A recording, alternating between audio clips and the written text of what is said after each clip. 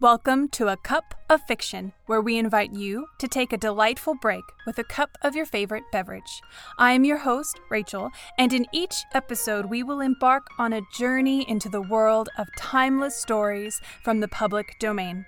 These stories may be short, but they're big on impact, designed to captivate your imagination and provide a moment of literary respite. So, settle in, sip your coffee or tea, and let the power of storytelling transport you. Witch by Joseph Hall. They were two women, one young and radiant, the other gently, beautifully old. "But, Auntie, it's such fun!" The older rose. "Wait," she said. In a moment, she had returned. Two faded yellow letters lay upon the young girl's lap. "Read them." Wonderingly, the girl obeyed. The first read,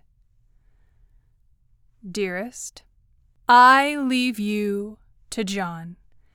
It is plain you care for him. I love you. Just now it seems that life without you is impossible. But I can no longer doubt. If you cared, there would be no doubt. John is my friend. I would rather see you his than any other's, since you cannot be mine. God bless you. Will." The other letter read, "Beloved, I am leaving you to the better man. For me, there can never be another love. But it is best.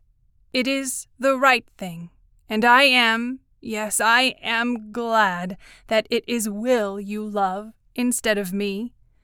You cannot be anything but happy with him. With me, but that is a dream I must learn to forget. As ever and ever, John." As your cup empties and the final words of our story linger in the air, we hope you have enjoyed this brief escape into the world of classic tales. Join us again on the next episode of A Cup of Fiction. If you enjoyed what you heard today, don't forget to subscribe and leave a review. If you really loved the episode, consider buying the narrator a coffee on our Patreon page. Until next time, may your moments be filled with the inspiration of the joy of a good story.